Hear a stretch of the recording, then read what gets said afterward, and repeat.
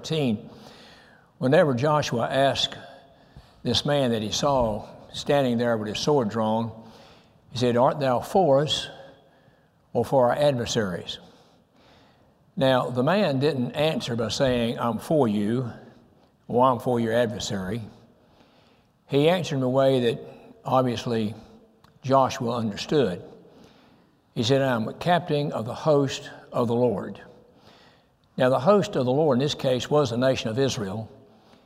And the captain here, which is the Lord himself, is letting him know again that he was the commander-in-chief, that he was in charge.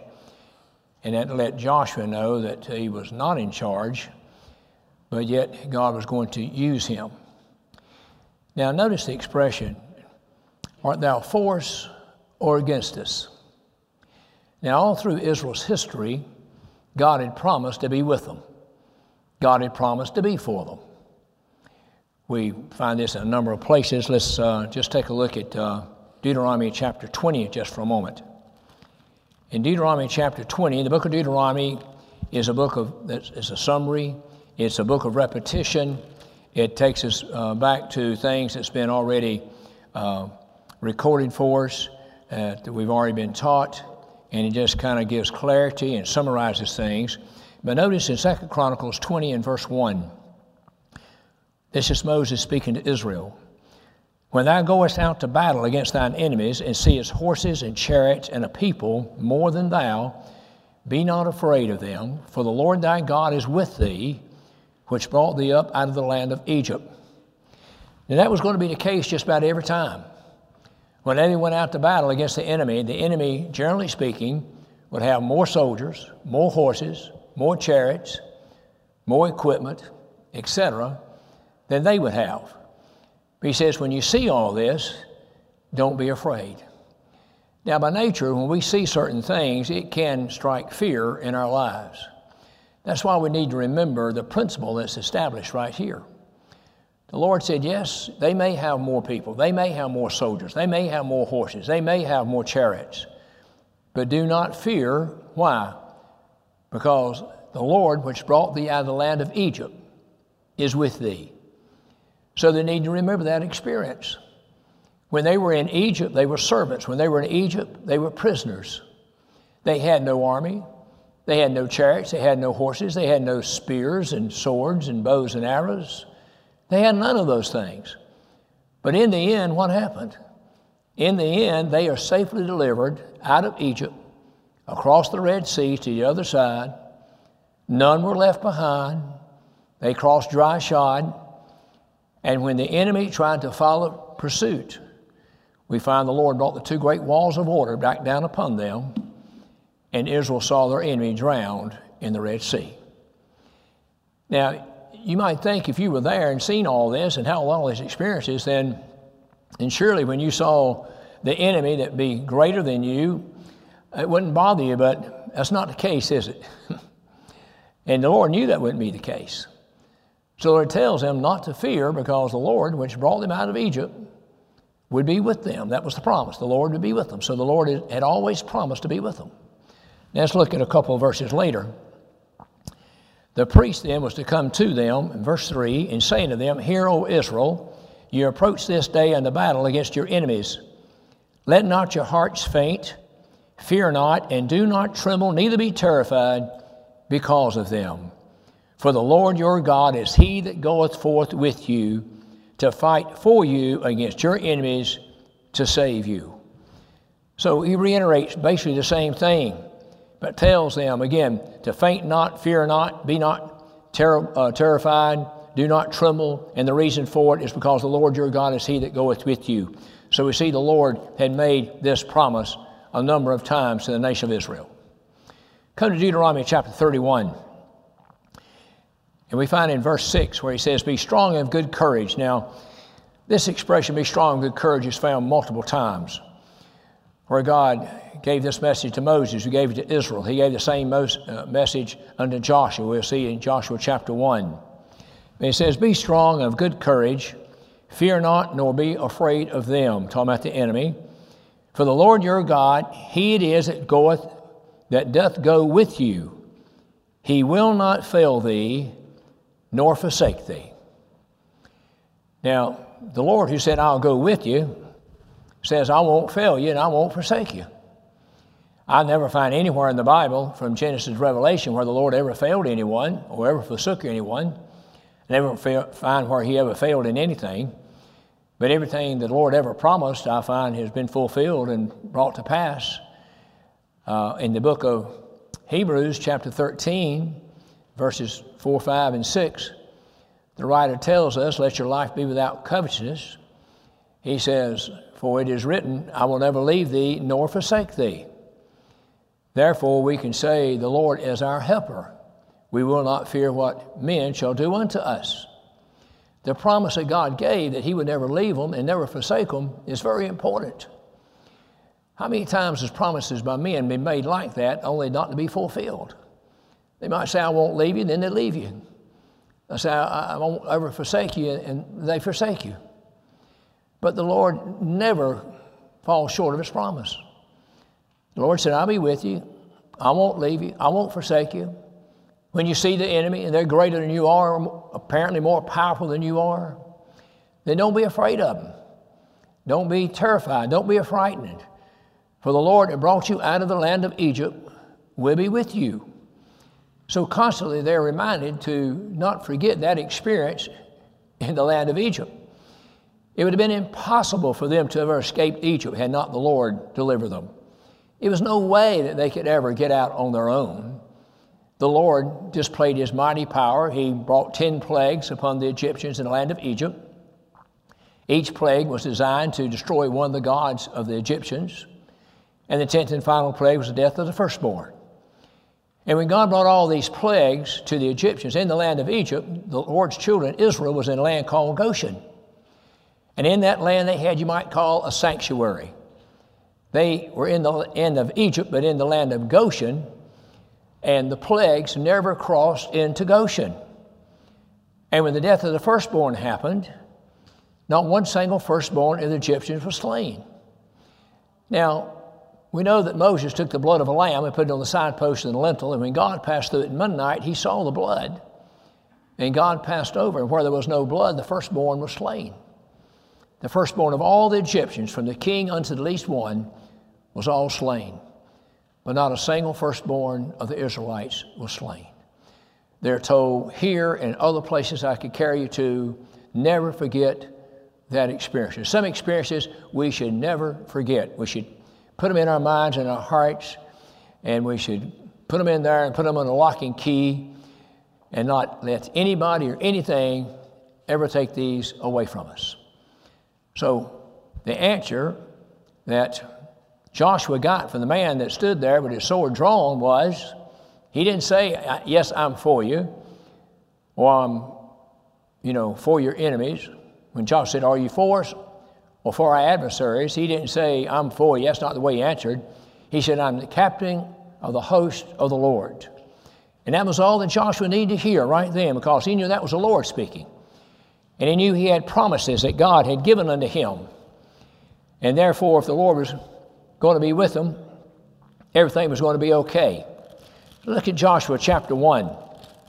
And we find where the Lord's already told Joshua in this chapter, in the early verses, that as he was with Moses, so he again would be with him. And we look in verse 7 and 8. He says, only be thou strong and very courageous. We just read that a moment ago. Only be thou strong and very courageous. Now, Moses has passed away. We've crossed over Jordan's River. They've gone through 40 years in the wilderness. And in the wilderness, God gave them water out of a rock. God gave them manna in the morning time. He gave them quails in the evening time. He gave them shoes that never wore out. He gave them clothes that never wore out. They stood in need of nothing in a wilderness that the Bible says was filled with vipers and scorpions. How would you like to just travel a day or two through a land like that? How would you like to travel 4 days through a land like that? 4 years. They traveled 40 years in a land, a wilderness of scorpions and vipers, a land that was barren. God had to supernaturally, divinely provide for them and given them water out of the rock. And I don't know what size rock it was. It didn't really matter. It could have been a pebble as far as that's concerned, or a great boulder. Enough water came out to satisfy the thirst of all the people of Israel and their beasts, all their animals and everything, and God simply took care of the situation. God specializes in that. Aren't you glad that God's a specialist? Aren't you glad as a physician? He's the only physician you stand in need of, instead of the 6 or 8 that all of us probably have here this afternoon. Used to, somebody says, who's your doctor? You gave him one name. That was it. One doctor was all you had. You went to him for everything, you know. But that day is long gone and past, that's for sure. But let's turn to the book of 2 Chronicles, chapter 20. Now we're getting on down the road. They have conquered the land of Canaan. They occupy the land of Canaan. And we come to a time when the children of Moab and the children of Ammon and the Ammonites, they came against Jehoshaphat to battle. Does God's promise still hold true? Does God's promise He'll never leave them still hold true? He never forsake them still hold true? Does the promise of God that He would fight their battles for them, does it still hold true years down the road from where we were speaking at a while ago? Well, let's see. 2 Chronicles chapter 20, there was a great multitude that came against Jehoshaphat. And verse 3 says, Jehoshaphat feared and set himself to seek the Lord. He done the right thing. And proclaimed a fast throughout all Judah. And Judah gathered themselves together to ask help of the Lord. They knew where their help had been in the past. They knew where their help was to be in the present. So they banded together to seek the Lord and to seek the help of the Lord. Now, look in verse 6. And said, O Lord God of our fathers, art not thou God in heaven, and rulest not thou over all the kingdoms of the heathen? And in thine hand is there not power and might, so that none is able to withstand thee? Well, that was true. Art not thou our God, who didst drive out the inhabitants of this land before thy people Israel, and gave it to the seed of Abraham, thy friend forever? And they dwelt therein, and built thee a sanctuary therein for thy name, etc. Now, we find where the Lord's going to answer this prayer. Let's go down to verse 15. And he said, Hearken ye all Judah, and ye inhabitants of Jerusalem, and thou King Jehoshaphat, thus saith the Lord unto you, Be not afraid nor dismayed, for by reason of this great multitude. Now what do we read in Deuteronomy 20:1? When you see the great multitudes, when you see the horses and the chariots and the armies and people greater than you, said, Be not afraid. Here he says, Be not afraid nor dismayed by reason of this great multitude, for the battle is not yours, but God's. Verse 17, Ye shall not need to fight in this battle. Set yourselves, stand ye still, and see the salvation of the Lord with you, O Judah and Jerusalem. Fear not, nor be dismayed. That expression is used over and over again. Why is that? Because I think we're all prone to be afraid and being dismayed. He tells us not to do that. For the Lord will be with you. Let's turn to the 32nd chapter, 2 Chronicles. 2 Chronicles chapter 32, we find the king of Assyria now as the enemy. And the Assyrian Empire was a very vicious empire. It was a very successful empire. And they had taken the northern kingdom, and they were trying to take the southern kingdom. And part of their tactic was by intimidation. They tell them constantly, you think any of the other nations have been able to withstand us? All the other nations we battled against, we conquered, we took them into captivity. What makes you think it'll be any different with you? That was their, propaganda. That was their message to the Israelites. Well, let's look in verse 5. Talking now about the king here, Hezekiah. He strengthened himself and built up the wall that was broken and raised it up to the towers and another wall without, and repaired Milo in the city of David, made darts and shields in abundance. Now we notice here, even though he's going to depend upon the Lord, he's still doing the best he can to prepare for the battle. You know, one of the generals in one of the wars, if you see when it was, he says, be sure your gun is, pray to the Lord, but be sure your powder's dry. In other words, we got guns and we got bullets and we got powder. Let's make sure they're loaded, make sure your powder is dry. Yes, we're going to depend upon the Lord, but the Lord does expect us to do the best we can. That's why I always lock our doors. I always lock our windows. I keep my garage door down. Does that mean I'm not walking by faith and not dependent upon the Lord? No, indeed, the Lord gave me enough sense to know to close my garage door and lock my doors and lock my windows and have my powder dry, by the way. He gave me enough sense to figure all that out, then to depend upon him.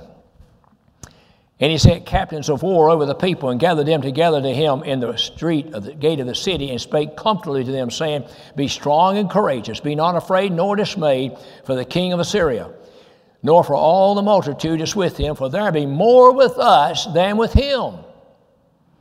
Was that true? It was not. Numerically, that was not true, and yet it is the truth. For there be more with us than with him. With him as an arm of flesh. With us as the Lord our God to help us and to fight our battles. And the people rested themselves upon the words of Hezekiah, king of Judah. The Bible says a word fitly spoken is like apples of gold and pitchers of silver. Here are words that are fitly spoken. Hezekiah is reminding them of this great promise of God. Not to be fearful, not to be dismayed. Be strong and be courageous because God has promised to go with you. God's promised never to leave you. God's promised never to forsake you. He's reminding them of all this, and the Bible says they rested themselves on the words of Hezekiah. Do you do that? When you come here on Sunday morning, Sunday evening, Wednesday night, whenever it might be, no matter how you felt when you got here, when you left, did you feel like you could rest upon the words that's been spoken? Could you feel like you could rest upon the words that's been preached? Do you feel like that you receive strength for the hour to give you strength for the rest of the day and the week ahead of you? That's what they did here. When Hezekiah reminded them all these great promises, and for them not to be afraid, says they rested themselves upon the words of Hezekiah. He had the right words at the right time. And all he did was just remind them of things they already knew. You know, that's usually about the best way I try to help people. I just try to remind them of things I know they already know. You know, they've been taught, I know they know it, but they need to be reminded of it. They've temporarily lost sight of it. They've temporarily forgotten it. That can happen to any of us.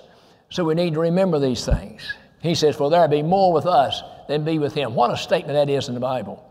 Notice what Joshua's question was, art thou for us or for our adversaries? Hezekiah says, the Lord is for you. With him's an arm of flesh. With us is the Lord our God to fight our battles for us. So they rest themselves on that statement. He's simply saying again what he does say, for there be more with us than be with him. That was the case in 2 Kings chapter 6. In 2 Kings chapter 6, this is when Elisha's prophet looks out and sees the king of Assyria, or the king of Syria. And the king of Syria sent an army down there to try to capture Elijah, because Elijah's been telling the king of Israel about his plans to try to ambush the king of Israel. And he's failed time and time again.